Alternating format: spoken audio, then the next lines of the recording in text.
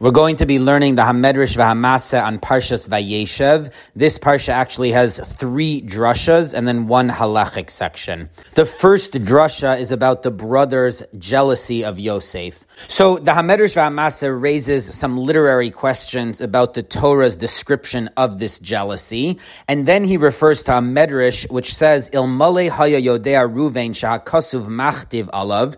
If Ruvain had known that the Torah would tell the story of his half-hearted attempt to save Yosef's life, so he would have saved him much more fully. Instead of proposing that they throw Yosef into the pit, he would have taken Yosef on his shoulders and taken him back to Yaakov. And the Medrash continues that the same is true of Aaron. If he had known that the Torah would tell the story of his coming out to greet Moshe when Moshe returned to Egypt to save the Jews, so instead of coming out by himself modestly, he would have come out with a whole processional and a band and instruments to greet Moshe. And third, the Medrash says the same thing applies to Boaz. If he had known that the Tanakh would tell the story of him helping give food to Rus, he would have given her much better food and taken much better care of her. And the Medrash concludes with a lesson that applies for all of us, even those who are not going to be in the Tanakh. L'sha'avar kisha'adam osa mitzvah hanavi kosva. In the olden days, when a person did a mitzvah, the Navi would write it down in the Tanakh. But achshav mi kosva, nowadays, when we're post the Tanakh, who writes it down? So the Medrash answers, Eliyahu kosva v'hakadosh baruch hu machtim al yado. Eliyahu writes down the mitzvahs that we do, and Hashem signs it. So the Hamedrsh VaHamase wants to understand what is the meaning of this Medrash, and is the point of doing a mitzvah because it gets publicized? It sounds like if the mitzvah is not going to be publicized in writing, then there's no point to doing the mitzvah, which is obviously not true. So he wants to understand what is the teaching of this Medrash. So in order to do so, he explains the story of the brothers' jealousy. And he says that jealousy is a terrible character trait. It causes all sorts of problems, and people come to hate the person that they're jealous of. But he notices something unusual. People will often comfort themselves and they'll say, he just got lucky. So that makes them feel better about themselves. This person didn't earn their success. They just got lucky. Now, why should that make a difference? Says the Hamedrsh VaHamase, even if the person got lucky, so a person could still be jealous that this other person got lucky and they did not get lucky. So we see that what people are jealous of is not the other person's success, but it's because they attribute it to the other person's internal worthiness. They're jealous that the other person is internally a better person than they are, and they've achieved more.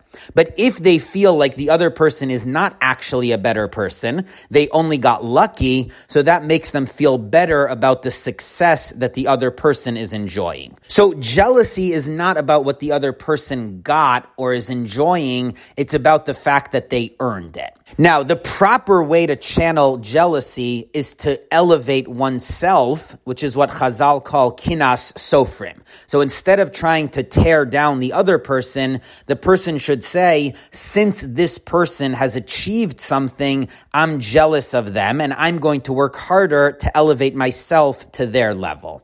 Now, the brothers of Yosef did not do that. They channeled their jealousy in the wrong way, and they tried to take down Yosef. Now, they were jealous that Yaakov loved Yosef more than the rest of the brothers. So they obviously thought that this reflected some internal quality of Yosef, because if it's that Yosef just got lucky, so as we said, they would not have been as jealous. So they must have thought that Yosef was in some way internally better than them.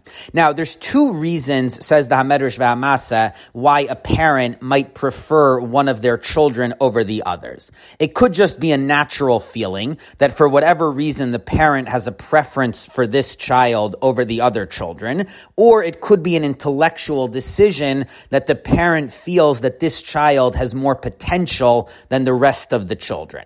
Now, the first way, if it's just a natural random preference, so that has nothing to do with the child himself. It's just that the parent, for whatever reason, prefers and loves this child better. But if it's an intellectual decision, so that's a reflection of the fact that this child is actually better than the rest of the children in some way. So that's what happened in the story of Yosef. The Torah says that in fact Yaakov loved Yosef more, ki ben zikunim hu lo, because he was born in Yaakov's old age. So it had nothing to do with Yosef. It was just a random preference that Yaakov had for Yosef. Basically, Yosef got lucky. He didn't earn his father's love over and above the rest of the brothers. He just got lucky because him being born when Yaakov was older had nothing to do with Yosef. It was just random luck. But the other brothers did not understand that. They thought that Yaakov loved Yosef because he perceived him to be a better son than the rest of them. And the reason for that is because, as the Torah says, Yosef used to badmouth his brothers. He used to tell his father all the things that they were doing wrong. So the brothers thought that Yaakov prefers Yosef because he's hearing all these bad reports about the other brothers. So he thinks that Yosef is a better son. So it's a reflection of the fact that Yosef is internally a better brother. So that's why the brothers were terribly jealous of him. But in fact, had they known the truth that Yaakov just randomly preferred Yosef, it was not because of a reason. He didn't actually think that Yosef had earned it or was better than them. Then they would have attributed it to luck and not been as jealous. Now the story continues, and the Hamedrish VaHamasa explains that very often when people are jealous of someone else, they can't admit to themselves that they're angry because of what this other person has or because of their success. So they don't let themselves feel the jealousy, and they just can't stand this person. But they're not able to understand exactly why. All they know is that every time they see this person, the person annoys them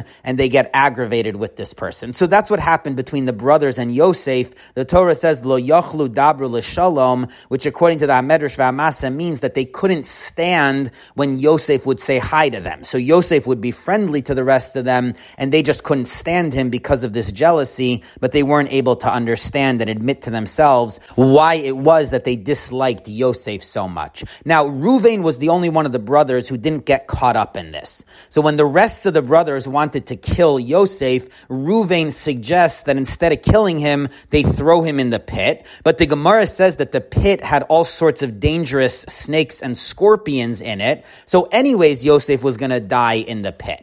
So what was the benefit of what Reuven proposed over just killing him? So the Hamedrish VaHamasa says either because at least that way the brothers don't kill him directly, or because the snakes and the scorpions are controlled by Hashem, as opposed to people who have free will. So at least this way, Yosef was thrown in the pit and Hashem could save him from the dangerous animals. But there's still a problem with what Reuven did, because the Gemara says that if someone threatens to go ruin someone else's property, we don't believe them because we assume that they're not going to do so. They're just making a threat, but they're going to change their mind instead of carrying it out. Now, there is a debate that the Ramah records. What happens if the person makes the threat in public? Do we believe them then or not? But according to the Ramah, even in public, we assume that people are not going to carry out their threat to hurt other people's property.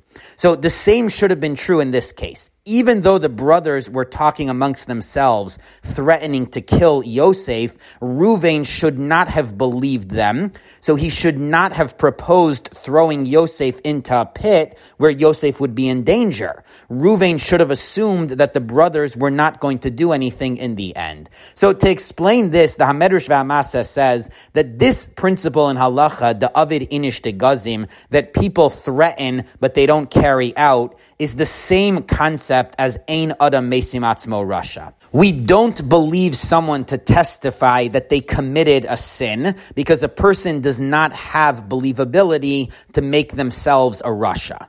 So just as we don't believe someone to say that they sinned in the past, in the same way we don't believe someone to say that they're going to sin in the future, so that's why we don't believe their threat. Now, based on the fact that these are the same concept, says the Hamedrish VaHamasa, there is a view that if it seems likely that this person did in fact commit the sin, then we do believe them. So we only don't believe someone when there's no grounds to believe them.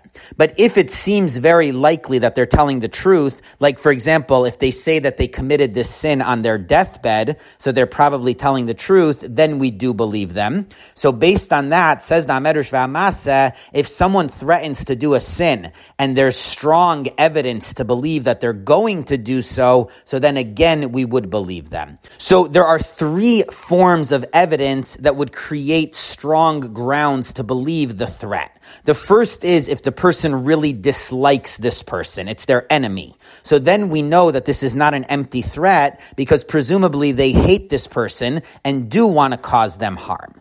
The second form is if the person thinks that they're doing the right thing. So they don't even realize that what they're doing is wrong. They convinced or fooled themselves into thinking that hurting this other person is a mitzvah. So once they believe that they're doing the right thing, they're not going to back off at the last moment. If they know what they're doing is wrong, so then they might rethink it when it comes to the moment of action. But if they convince themselves that what they're doing is right, so if anything, that's going to motivate them even more strongly to go ahead and hurt the other person. So then we would believe the threat. And the third factor is if they make the threat behind the back of the person. If they threaten the person to their face, so then we could say that they don't really intend to hurt them. They're just trying to scare them, so they threaten them, hoping that the threat itself would scare the person. But if they make the threat behind the person's back, so then it doesn't seem that they're trying to just scare the person. It seems like they're actually going to hurt them. Now, all three of these factors apply in this story of the brothers and Yosef, because the brothers make the threat behind Yosef's back before he shows up, so that shows that they're serious. They also thought that they were doing a mitzvah of dealing with someone who's speaking Lashon Hara about them, so they didn't even realize what they were doing was wrong. They thought it was the right thing to do, and the Torah says that they hated Yosef. So because they hated him, we can assume that this was not an empty threat. So that's why Reuven believed their threat to kill Yosef, and he decided to half-heartedly save Yosef by throwing him into the pit instead. Now, this still leaves the question, why didn't Reuven fully save Yosef? Why did he half-heartedly save him by throwing him into a dangerous pit and not just fully save him?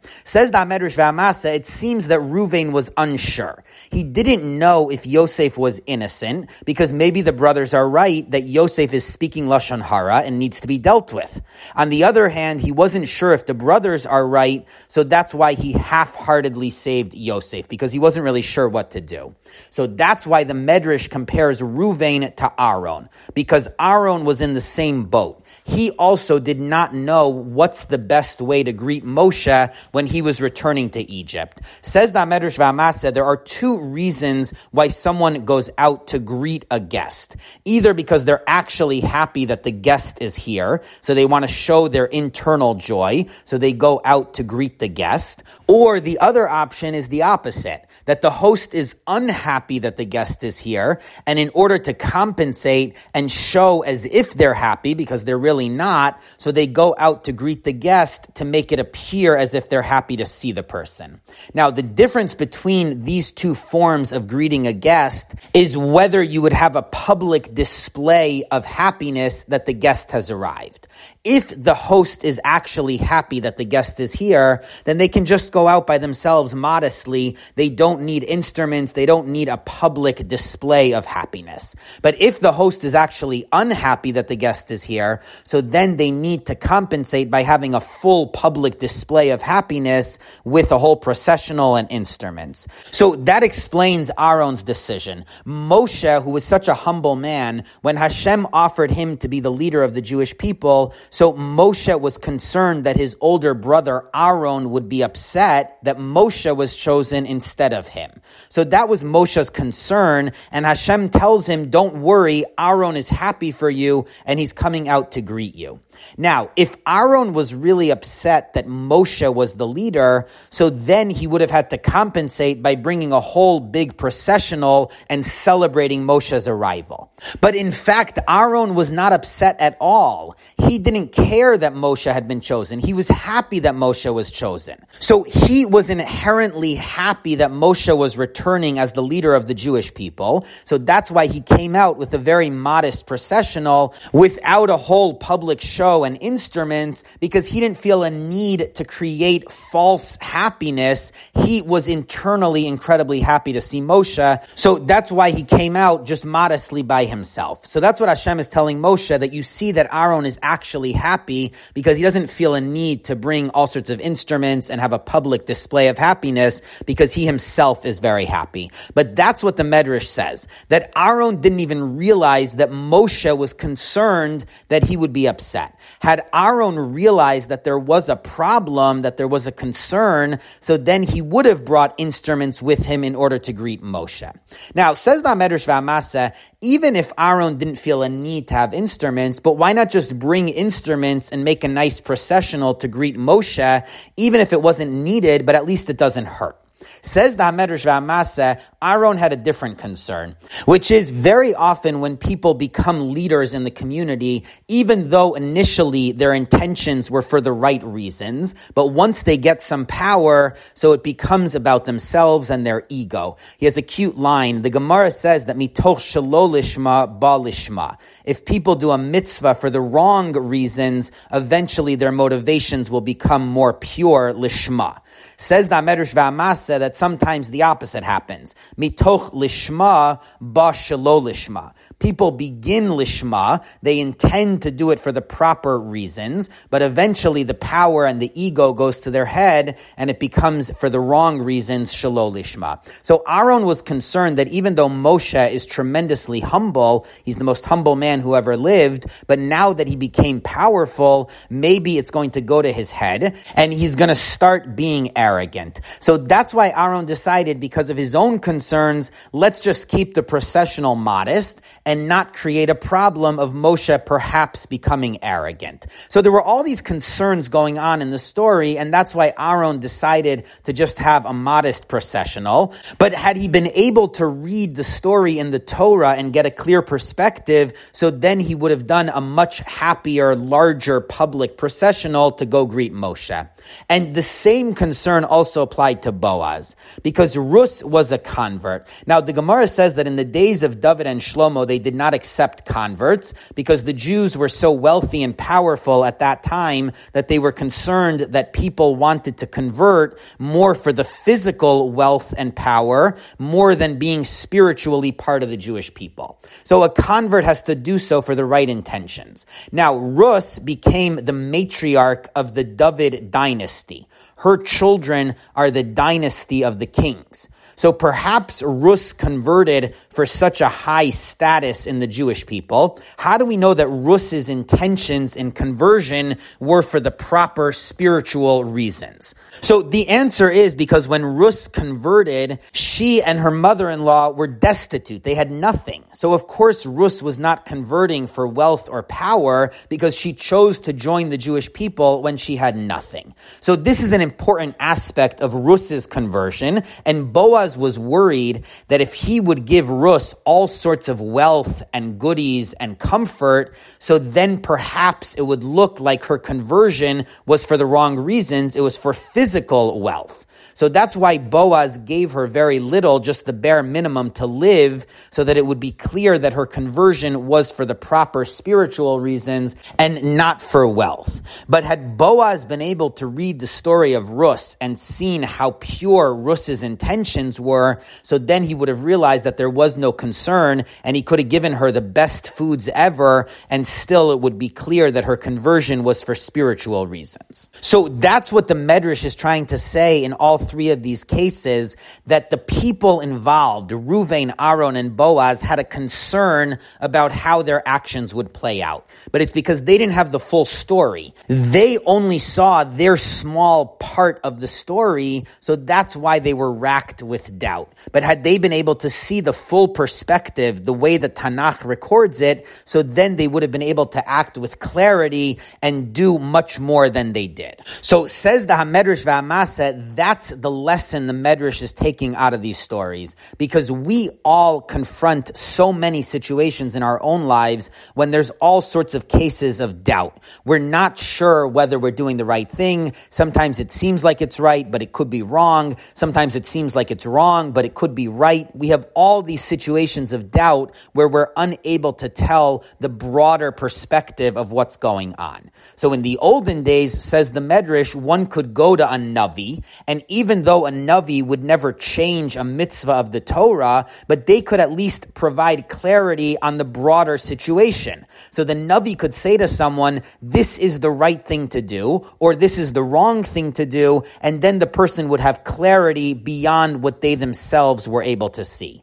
But now, says the Medrash, we don't have a Navi. So what are we supposed to do in the post-Nevuah period when we have all this confusion and we're unsure what we're supposed to be doing? We want to do the right thing, but we just can't tell what's the right thing in this situation. Says the Hamedrish VaHamase, the only solution that we have is to see how our actions play out. We have to go ahead and do something and then see how it plays out in the world, how it plays out historically, and then we'll be able to tell whether or not that was the right thing to do. So there is really no way to tell in these confusing situations what's right in the moment. We have to take a risk and then see eventually what works, and that way we'll be able to tell what was the right thing to do. And that's the answer of the Medrash. Who writes down what we're doing nowadays, meaning who provides clarity nowadays? Eliyahu and Mashiach, the future, meaning depending on what happens in the world, and Hashem signs on it, meaning Hashem runs the world, and the way, the direction the world goes in provides some answer to the confusion of our times. So that is his first drasha, some insightful commentary on the story of Yosef and his brothers with a nice contemporary message for our times. The second drasha has to do with Hanukkah. The Gemara in Shabbos says two things right next to each other. The first is that the Hanukkah candles cannot be higher than 20 amas, because nobody can see that high. And the second is that the pit Yosef was thrown into, so the Torah says it was empty, there was no water. Says the Gemara, there was no water, but there were snakes and scorpions. So the question is, why are these two statements next to each other? On a simple level, it's because both of them were said by the same person, Rav Kahana, in the name of Rab Nosson Bar Minyume, but obviously there's a deeper reason why the Gemara connects these two statements to each other. It connects the pit of Yosef with the Hanukkah menorah. Now, second, the Torah records that Yehuda protested to his brothers, Ma Betza, what's the point of killing Yosef? So the Gemara in Sanhedrin Vav Amud Beis says a few unusual things about this pasuk. It quotes Rabbi Yossi Aglili that when two litigants come to court, the judges should not do a pshara, make a deal between them. They have to judge the case. And he compares this to the pasuk of Botseya Beirach, that Botseya means to make a deal, and one should not do that. Now, Rabbi Meir says that this is talking about Yehuda. One should not praise Yehuda because he used the word Betza, and the pasuk is saying that Betza is bad. So the question is, why is Yehuda worse than Ruvain, who also half-heartedly saved Yosef? Now, in the Haftorah of the Parsha, it says that Yoshua the Kohen Gadol saw a vision, and there was an angel of Hashem and the Satan standing there, and he says that Hashem is going to deal with the Satan and come back to Yerushalayim, and Yehoshua was wearing dirty clothing. So Hashem said, remove the dirty clothing, and he gave him nice clothing, and he said, if you follow the ways of the Torah, so then you'll be able to stand amongst these. So obviously this is a strange prophecy, and Rabbi Chezkel Lipschitz is going to explain the purpose of the prophecy in the Haftorah. So he begins with the Gemara that says that when the Jews were at Har Sinai, Hashem held the mountain on top of them, And he said, if you accept the Torah, then good. If not, I'm going to kill all of you here. So the Gemara says, based on that, the Jews do not actually need to follow the Torah because they didn't accept it freely. They were forced to accept it. But Rava says that the Jews accepted the Torah again freely in the times of Purim, so that's why they're obligated to follow the Torah, because then it was freely chosen, it was not coerced. So the obvious question is, what about all the generations from the giving of the Torah until the time of Purim? There's like 1,000 years there. Did all those people actually not need to follow the rules of the Torah? And if so, how did they give the death penalty to people that violated Shabbos? We have a story like that in the Torah, or someone that cursed Hashem, if those people were not actually obligated to follow the Torah. Also, why did the Jews wait until the miracle of Purim to accept the Torah? There were earlier miracles in Jewish history. Why didn't they accept the Torah then? So the Hamedrish VaMasa explains that the Torah is not only the spiritual strength of the Jewish people, but it's also the source of our physical strength. Because an army does not fight if there's no reason, there's no cause that they're fighting for. We see this unfortunately nowadays. The IDF soldiers go to war and they fight and they give their whole heart for the fight because they're defending their families and Judaism and the state of Israel. But if they were fighting for nothing, there was no point to the war, they didn't care, so then they would fight with a lot less energy. So Jews throughout all the ages fought physically, and they fought heroically to protect their way of life and the values of the Torah. So the Torah is not only our spiritual strength, but it's also what gives us the physical strength to stand up and protect ourselves. Without the Torah, we would have no cause that we're fighting for, so then we would give up physically as well. Now, when we say that someone is coerced to do something, it means that they were in a state of danger, and in order to get out of it, they needed to do something. But let's say there was danger towards someone else, and then another person came to save that person in danger. So we wouldn't say that that person was coerced. They made a choice to enter a dangerous situation in order to help someone else. So the same is true of the Torah. It wasn't actually coerced on the Jewish people, because even though when they were standing under the mountain, they were in danger. So at that moment, it was coerced. But the Jews chose many times throughout history to put themselves in danger in order to stand up and defend the values of the Torah. So that was not coerced. That was the Jews choosing to defend the values of the Torah. And this dynamic became clear in the story of Purim. Because, says the Hamedrish VaMasa, there's a huge question on the story of Purim. At the end of the whole miracle, the king sends a document that the Jews are able to defend themselves, and the Jews do so. They fight heroically, and they defeat their enemies. But nothing actually changed. What's the difference before that document and after? The Jews could have always fought. When the king originally sent out the document that the enemies of the Jews are allowed to destroy them, the Jews could have chosen to fight back heroically and defend themselves. And even after the king sent the second document that the Jews can defend themselves, nobody else helped the Jews. They on their own were able to defeat their enemies. So what changed between the first part of the story and the second part of the story? If the Jews had the physical strength to defend themselves, then why didn't they do so originally? Says the Hamedrish VaMasa, the explanation is because the real problem in the story was not that the king said that the enemies of the Jews could attack them.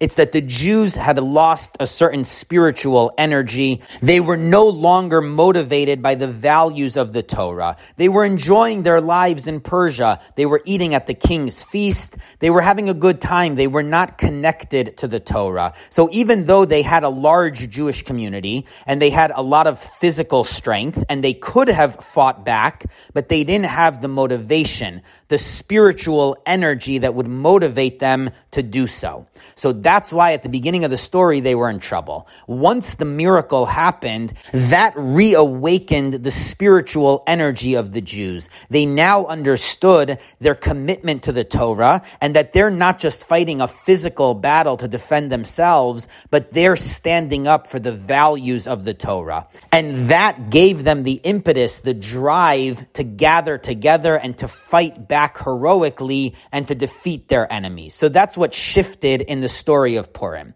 So that's what the Gemara is saying, that now the Jews understood that in fact they accepted the Torah not because they were forced to, but because they wanted to. Now they saw that they're willing to stand up and fight for the values of the Torah. And that's the language of the Gemara. It says that Hashem threatened them, if you don't accept the Torah, sham tehei kevuraschem. There you will be buried. It doesn't say here you will be buried under the mountain. It says there, in exile, wherever you find yourself spread throughout the world, there you'll be buried because you won't stand up and fight for the values of the Torah. But in the times of Purim, the Jews finally understood that originally they accepted the Torah not under duress, not because the mountain was being held over them, but because they actually wanted to stand up and spread the values of the Torah to the rest of the world, and they were willing to fight to do so. So that's why the miracle of Purim was different than earlier miracles. And also it's not that before then the Jews had not accepted the Torah. It's that at Purim the Jews realized that all along they had accepted the Torah. Once they realized that it wasn't that they were forced to avoid danger to accept the Torah, but it was really the other way. The Torah was what was giving them the energy and the drive to protect themselves. So they realized that all along they had been connected with the Torah, even the earlier generations. So that was all the miracle of Purim. But the miracle of Hanukkah was a different type of miracle. In the story of Purim, Haman was threatening the physical lives of the Jewish people. He wanted to kill all the Jews. As opposed to in the times of Hanukkah, Antiochus was threatening the spiritual survival of the Jews, their souls, their commitment to Judaism, but he was not threatening them physically. So when the Jews fought back at the times of Hanukkah, it was to protect their spiritual souls, their commitment to Torah and mitzvos, a life of Judaism. But they were not fighting just to protect their lives. So that's why, says the המדרש והמעשה, the Gemara is so strict about the rules of Hanukkah and spreading the nes, pirsume nisa, by lighting the menorah all over the place to show that this is a symbol of the holiness and the purity of the Jewish people, and that we are willing to protect and defend our spiritual lives with whatever means necessary. So that's exactly why the halacha is that the candles cannot be more than 20 amas high, because nobody can see that high. So if people can't see it, it's not accomplishing its goal of reinforcing that we are going to do anything to promote and protect our spiritual lives. So that's why the story of Hanukkah is connected to the story of Yosef. Because originally the brothers were going to kill Yosef. Then they decided to throw him into the pit where there were dangerous animals. So all of that was a physical threat to Yosef's life. But then Yosef confronted an additional threat. When he was sold as a slave to Egypt, which was a very low culture, so that was a threat to Yosef's spiritual life. The question was, would he assimilate into this low, depraved culture? So that was the choice confronting Yosef, to have a physical threat or a spiritual threat of going down to Egypt. So when Yehuda said to the brothers, let's not kill Yosef, let's sell him as a slave instead, Yehuda was saying, let's at least save his physical life, but we'll put him in spiritual danger. So Yehuda realized that the brothers hated Yosef and he couldn't save him. So Yehuda said, let's make a deal. On the one hand, we won't kill him physically, but we will kill him spiritually by sending him down to Egypt. So Yehuda did two things wrong. First of all, he should not have made a deal with people who were doing something wrong. Yehuda should have stood up for what was right, and he should have said to the brothers, we're not going to harm Yosef at all. And second, he shouldn't have given priority to Yosef's physical salvation over his spiritual salvation. Yehuda was saying that at least we won't kill Yosef physically, but I'll allow you to kill him spiritually, as if physical life is more important than spiritual life, and that is not correct. And says the המדרש והמעשה that so many people make this error, and especially parents, when they're confronted with taking care of their children physically or spiritually, so they choose the physical path, and they send them to all sorts of places which cause them to assimilate and not have a spiritual life, but the parents are happy so long as the children are successful physically. And that is not correct. They should be concerned both physically and spiritually for the success of their children. So that was the mistake that Yehuda made. And that's why the Gemara says that making a deal is wrong, because making a deal and splitting the pot with people who are doing the wrong thing is the wrong approach. A person should stand up for what's right, and that's also why the Gemara says that anyone who praises Yehuda, meaning they follow in his path, and they try to provide for their children physically but not spiritually, so that's the wrong thing to do, and that person should be criticized. Whereas Ruvain, even though he also half-heartedly saved Yosef, but at least he did not prioritize Yosef's physical life over his spiritual life. His plan was to throw Yosef into the pit and then allow Hashem to deal with the rest of it. So even though that was far from a perfect solution, but at least Ruvain was not saying, let's provide for Yosef physically and kill him spiritually. So he didn't make the same mistake as Yehuda in that regard. So that's why the Gemara doesn't criticize him in that regard. And this also explains why the two statements are next to each other in the Gemara. First, the Gemara says that the Hanukkah candles can't be so high that people can't see them.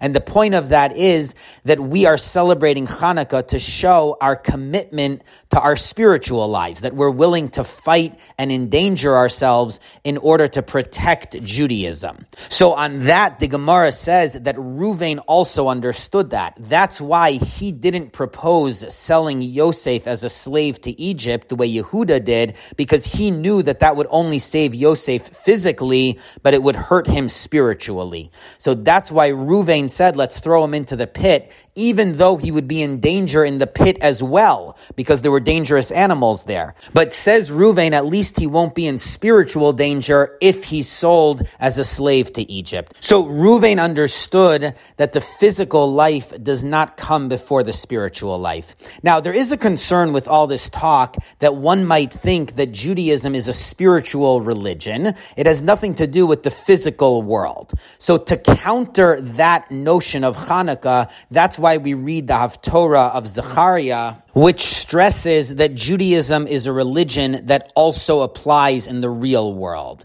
The Haftorah is talking about the Kohen Gadol. Now, the role of the Kohen Gadol begins in a spiritual way. His purpose is to oversee the service in the Beis HaMikdash, which is totally spiritual. It's between people and Hashem. So the Kohen Gadol lives in a rarefied world of spiritual perfection, and that's where he devotes his energy to. Now, if the Kohen Gadol would keep himself only in that arena, he would just stay in the Beis HaMikdash and do his service, so nobody would have any problems with the Kohen Gadol. Everybody would be happy with what he's doing, and everybody would leave him alone, the same way he leaves them alone. But if the Kohen Gadol becomes a real leader of the Jewish people, and he gets involved in the community, so then, of course, he's going to step on some people's toes, he's going to bother some people, and they're going to be upset with him. So a Kohen Gadol who stays only in the Beis HaMikdash will have no enemies. But a Kohen Gadol who gets involved and tries to make a real difference in the world is going to have political enemies. And says Rabbi Cheskel Lipschitz that a lot of spiritual leaders of the Jewish people decide we don't need the kinds of problems that come from getting all involved in the politics of the real world. We'll just stay in our own little small corner and do do our thing, and we don't need to get into fights with other people. But that's not the right thing to do.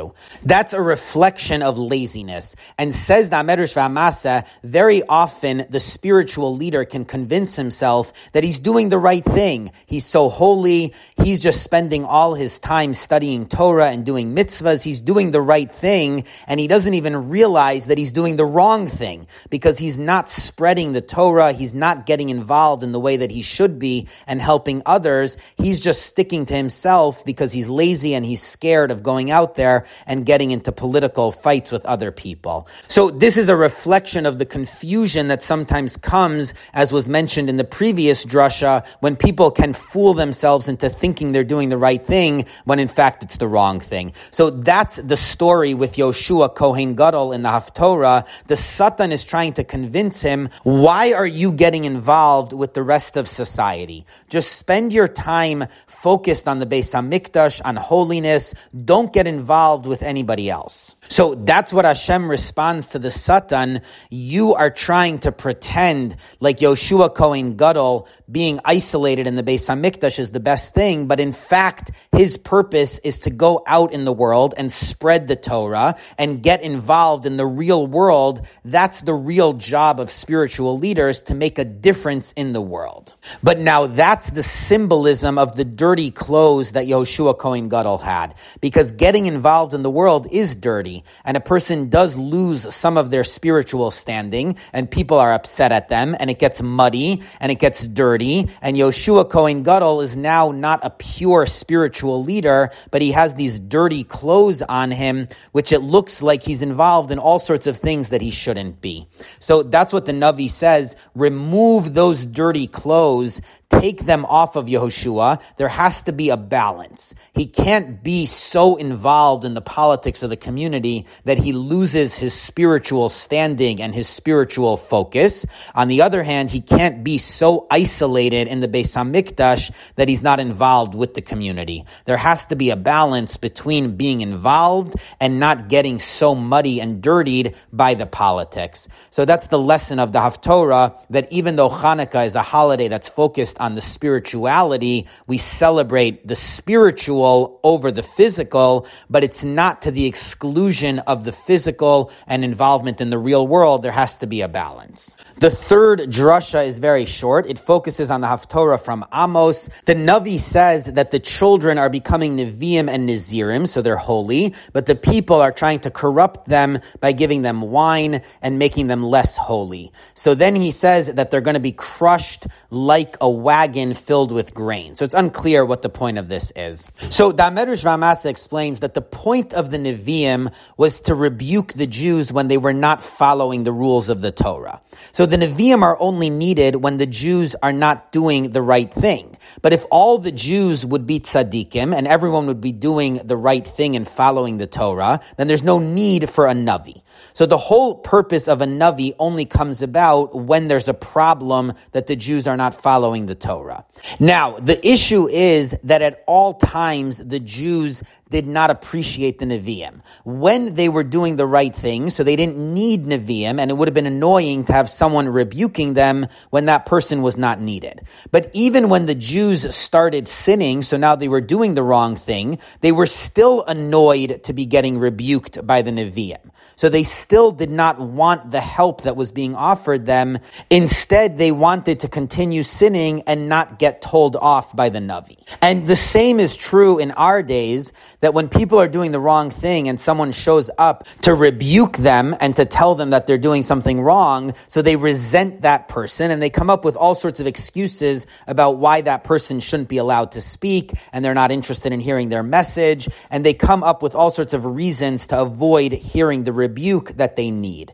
So the same happens to Amos. He gets told in chapter 7 to leave because he's not needed, basically because the person does not want to hear his rebuke, which was obviously needed. So this is one one of the themes that Amos has, that people who are sinning don't want to hear the Navi's rebuke, and Amos is responding to them. So that's what he's trying to say in these psukim, because the Jews could complain, why do they have Nevi'im rebuking them when the non-Jews get to do the same sins and nobody rebukes them? So Amos says it's because you have a larger load, you've been given better blessings, so you have more responsibility. It's like someone who's very wealthy has more responsibility, but nobody would complain and say, well, I wish I wasn't so wealthy, so I had less responsibility. People enjoy being wealthy, even though it comes with responsibility. So that's what Amos is telling the Jews, that if you're going to complain to me about having Nevi'im and Nazirim, people who are holy, who give you rebuke for the things that you're doing wrong, and you say, why can't we be like the non-Jews